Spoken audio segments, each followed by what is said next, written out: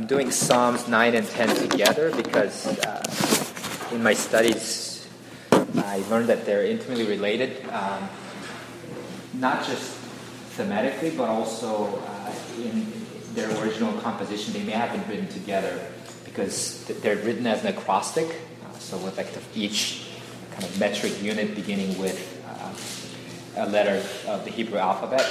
And it continues all the way through 10. It begins in 9 and goes through 10, even though it's not unbroken, but it's clearly discernible.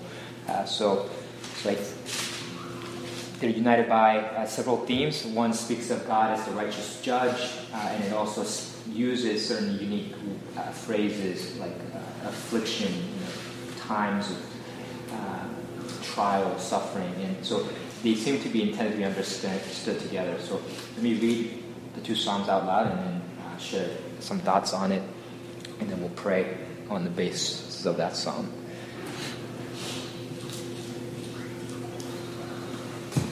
I will give thanks to the Lord with my whole heart. I will recount all of your wonderful deeds. I will be glad and exult in you. I will sing praise to your name, O Most High. When my enemies turn back, they stumble and perish before your presence. For you have maintained my just cause. You have sat on the throne giving righteous judgment. You have rebuked the nations. You have made the wicked perish. You have blotted out their name forever and ever. The enemy came to an end in everlasting ruins. Their cities you rooted out. The very memory of them has perished. But the Lord sits enthroned forever. He has established his throne for justice, and he judges the world with righteousness. He judges the peoples with uprightness. The Lord is a stronghold for the oppressed, a stronghold in times of trouble. And those who know your name put their trust in you, for you, O Lord, have not forsaken those who seek you. Sing praises to the Lord who sits enthroned in Zion. Tell among the peoples his deeds. For he who avenges blood is mindful of them. He does not forget the cry of the afflicted. Be gracious to me, O Lord. See my affliction from those who hate me.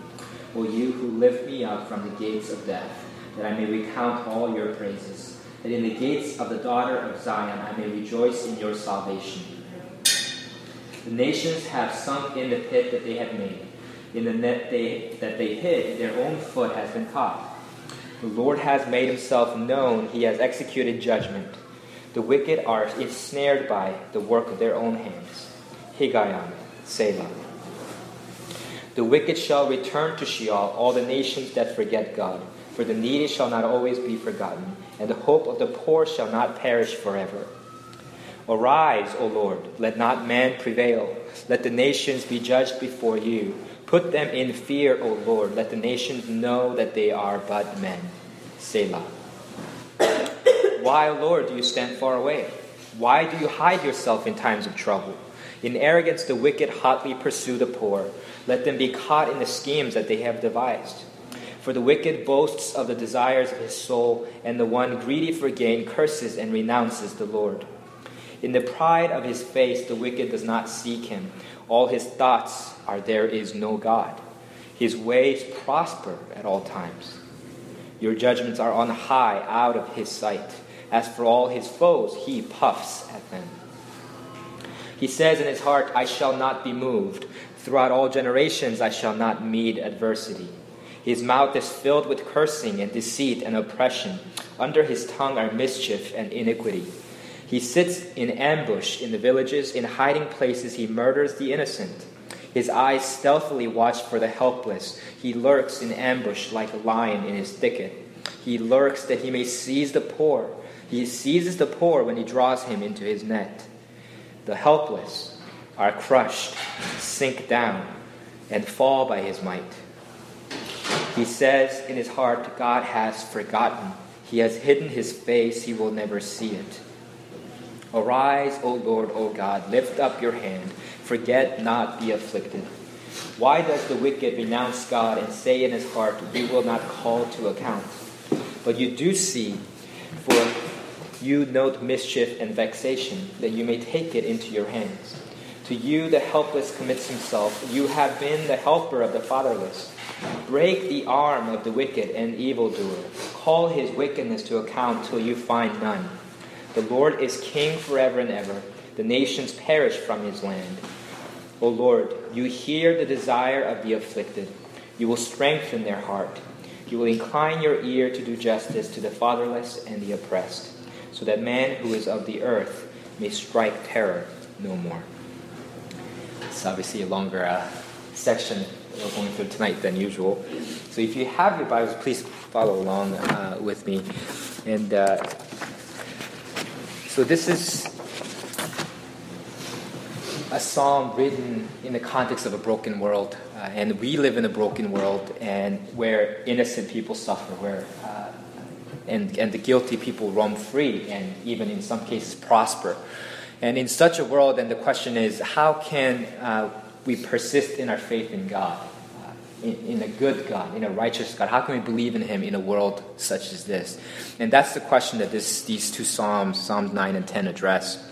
And it teaches us that we can entrust ourselves to God in the midst of our own afflictions, because He's the righteous judge to whom all are accountable.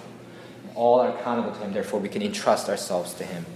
And so I can talk about that in 3 points. The first one is that those who recount God's deeds suffer in this world. So those who remember Him and recount His deeds suffer. And then secondly, those who discount God prosper. And then thirdly, that God brings all to account in judgment. So I'll talk about those 3 things in turn. And the psalm teaches us the hallmark of those who are righteous are that they remember God. They recount His deeds. So in Psalm 9, 1-2, it says, I will give thanks to the Lord with my whole heart. I will recount all of your wonderful deeds. I will be glad and exult in you. I will sing praise to your name, O Most High. Verse 10 of the same chapter also says this, and those who know your name put their trust in you, for you, O Lord, have not forsaken those who seek you. Right? And then Psalm 9:14 again says that I may recount all your praises. Right? So that those who are righteous seek God, they recount His praise, His wonderful deeds. But unfortunately, those who seek Him and remember God, recount His wonderful deeds, don't automatically have good and easy life. Because David, who wrote this psalm, is writing in the midst of his anguish and affliction. So he writes, even though he says that he talks about God judging these people and the wicked, he's writing from a place where that judgment has not yet taken place. So the Hebrew tenses, even though it's translated as a past tense here, is not actually past tense, because Hebrew tenses don't have, they're not on the basis of time. So they're more refer to aspects. So they use the perfect kind of past tense to refer to something that's certainly going to happen. Usually it's what's happened already. But even with regard to future events, they'll use the past, so-called past tense, if it's going to happen for sure. And so what psalmist is saying here is that God's judgment is going to happen for sure, but He's still in the midst of affliction. And we see that in verse 13, because he writes, see my affliction from those who hate me. And in verse 18 of chapter 9, he says, the needy shall not always be forgotten, and the hope of the poor shall not perish forever. Indicating that in the time being, in the current situation, it does seem like the needy have been forgotten by God. The poor seem to be perishing. And so in verse 1 of chapter 10, he cries out, this communicates this feeling of being abandoned by Him. Why, O Lord, do you stand far away? Why do you hide yourself in times of trouble? So that's the state of the righteous. Even though they recount God's deeds, they suffer. But then, in stark contrast, those who discount God seem to prosper. And the characteristic of the wicked is that they forget God in verse 17 of chapter 9.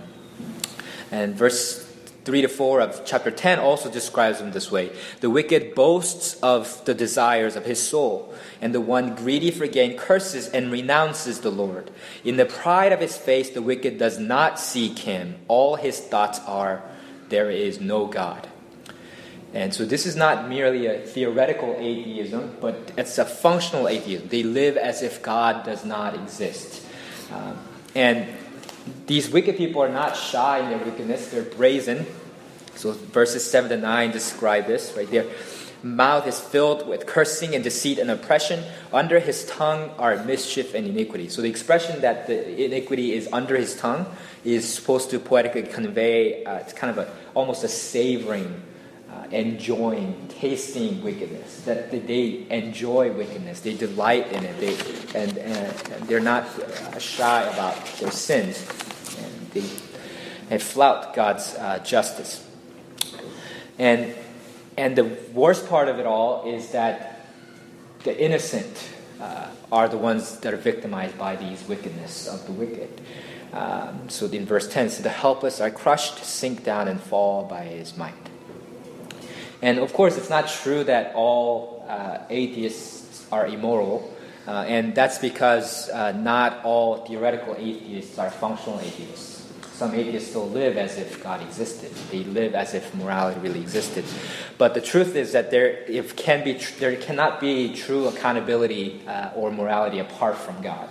And the Yale legal scholar Arthur Allen writes about this. He says, in the presumed absence of God, the only available evaluators are people. Then only a determinate and reasonably small number of kinds of ethical and legal systems can be generated. Each such system will be strongly differentiated by the axiomatic answer it chooses to give to one key question: who among us ought to be able to declare law that ought to be obeyed? Stated that baldly, the question is so intellectually unsettling that one would expect to find a noticeable number of legal and ethical thinkers trying not to come to grips with it. Either God exists or he does not, but if he does not, nothing and no one else can take his place. So what he's saying is that if God's not the arbiter of justice, of morality, then no single individual or society can claim the exclusive right to determine what's right and wrong. Then morality becomes relative. And if that's in a relative society where morality is relative, then there can be no true accountability. And so that's what the Bible is teaching, what this passage is teaching, that the functional atheism, living as if God doesn't exist, is at the heart of wickedness. Because it's living as if God does not exist. But of course, the problem is not just for functional atheism is not just a problem for theoretical atheists, but it's also a problem for theoretical theists. Because you can claim to believe in God, but still live as if God doesn't exist. And if that's the case, then that's even worse, because not only are we functional atheists, but then we're also hypocrites if we did that. And so the psalmist hopes that these people who live as if God didn't exist, those who discount God, would be held accountable, but rather than facing judgment, they appear to be prospering. So verses 5 to 6 of chapter 10 describe this. His ways prosper at all times. God's judgments, your judgments, are on high out of his sight. As for all his foes, he puffs at them. He says in his heart, I shall not be moved. Throughout all generations, I shall not meet adversity. So they are so confident that they'll never have to give account to anyone. They're assured of their own success, that they will never face adversity. And so in this world, then the greedy fleece the poor and enrich themselves. The violent ravage the weak, and the murderers killed the innocent with indemnity. And they do whatever it takes to achieve their own selfish ends, and they succeed at it. And that's why they say, it seems as though God has forgotten. He has hidden his face. He will never see it, they say in verse 11. In verse 13, they say, you will not call to account. So the righteous, those who seek God, those who recount God's deeds suffer, those who discount God prosper. Then how are we to live in such a world? In this problem, evil world full of suffering and injustice, then how can God truly be loving and just? And the key these Psalms teach us to living in this kind of world is to live by faith and not by sight.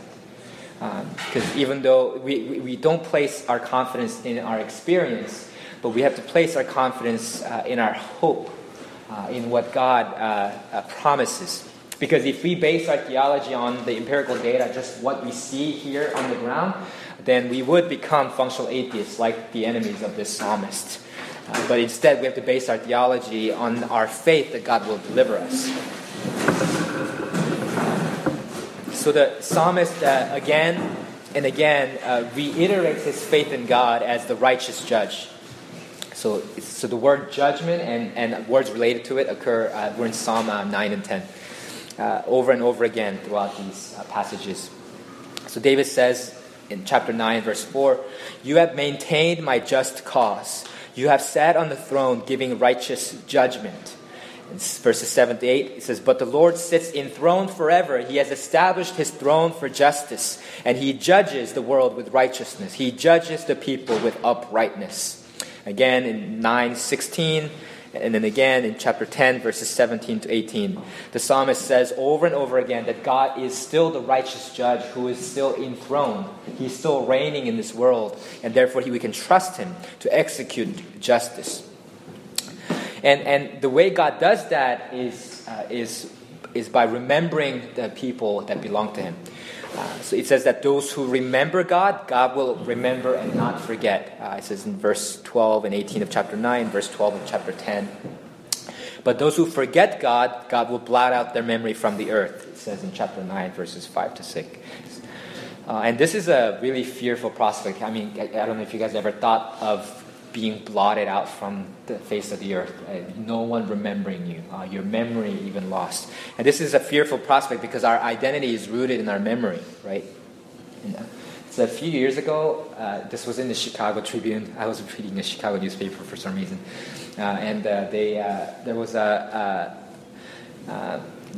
an article about the Office of State Guardian, which is an office that basically takes into custody people who have lost their identity. They're basically John and Jane Does. And at that time, there was about 7 people like that in Chicago.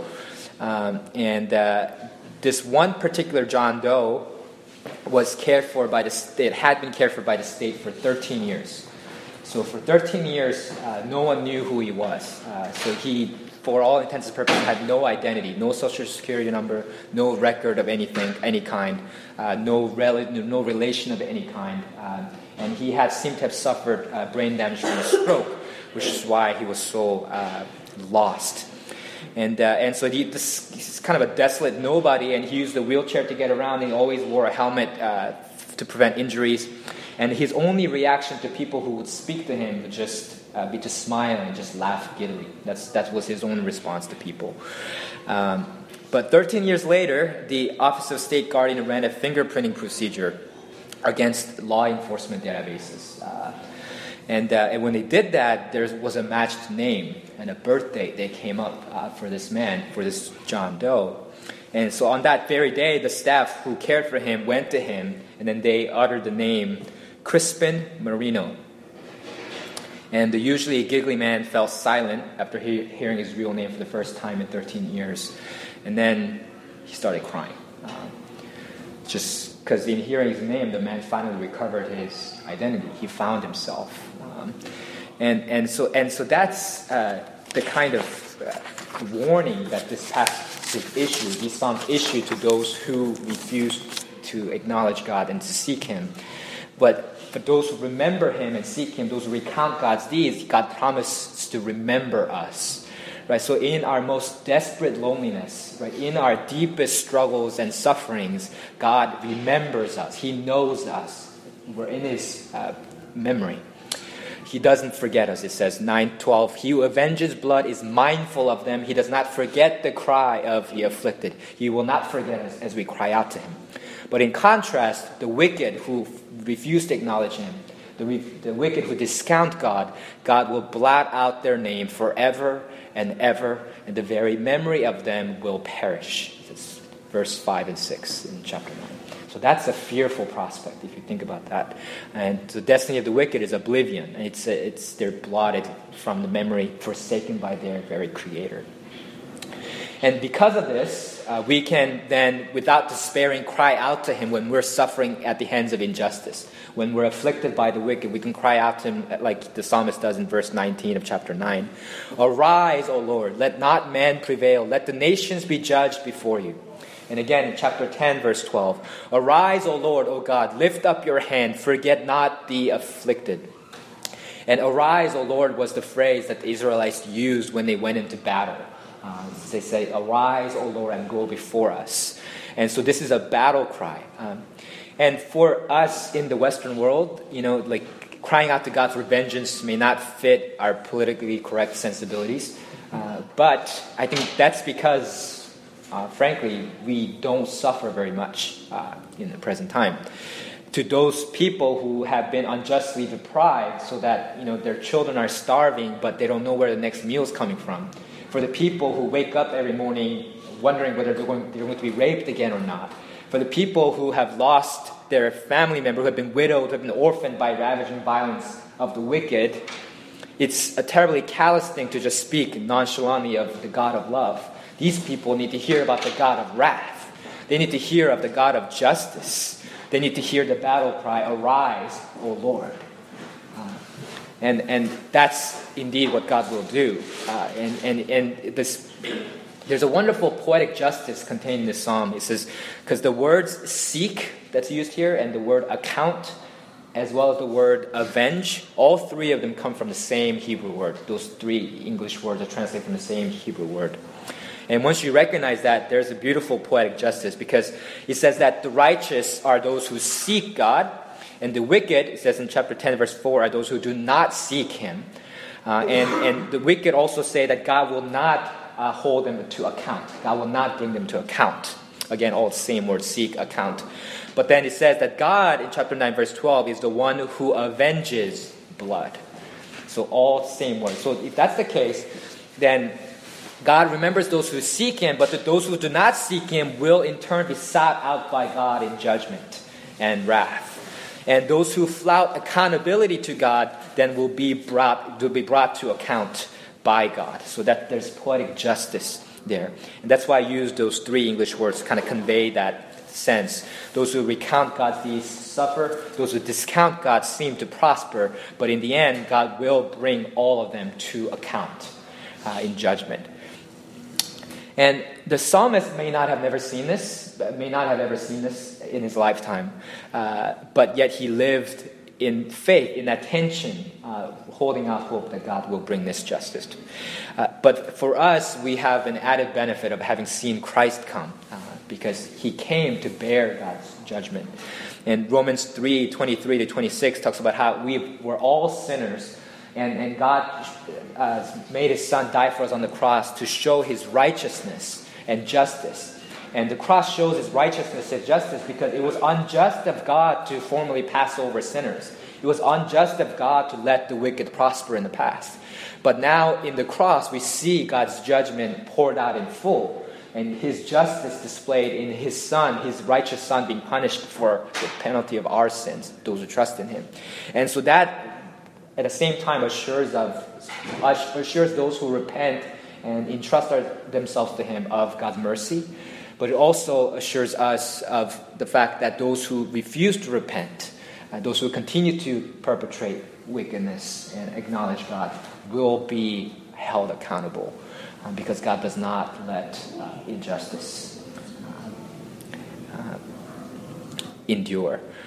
And so this psalm, I hope, gives those of you who are suffering much hope, and also that those, as it prepares us, it guards us as we live in an unjust world, and to place our hope not in this world, and to live as functional atheists who seek to take things into our own hands and to make might right, but rather to entrust ourselves to God and hold that hope that He will execute justice on our behalf. So with that in mind, let's sing a song, Jimmy, and let's pray.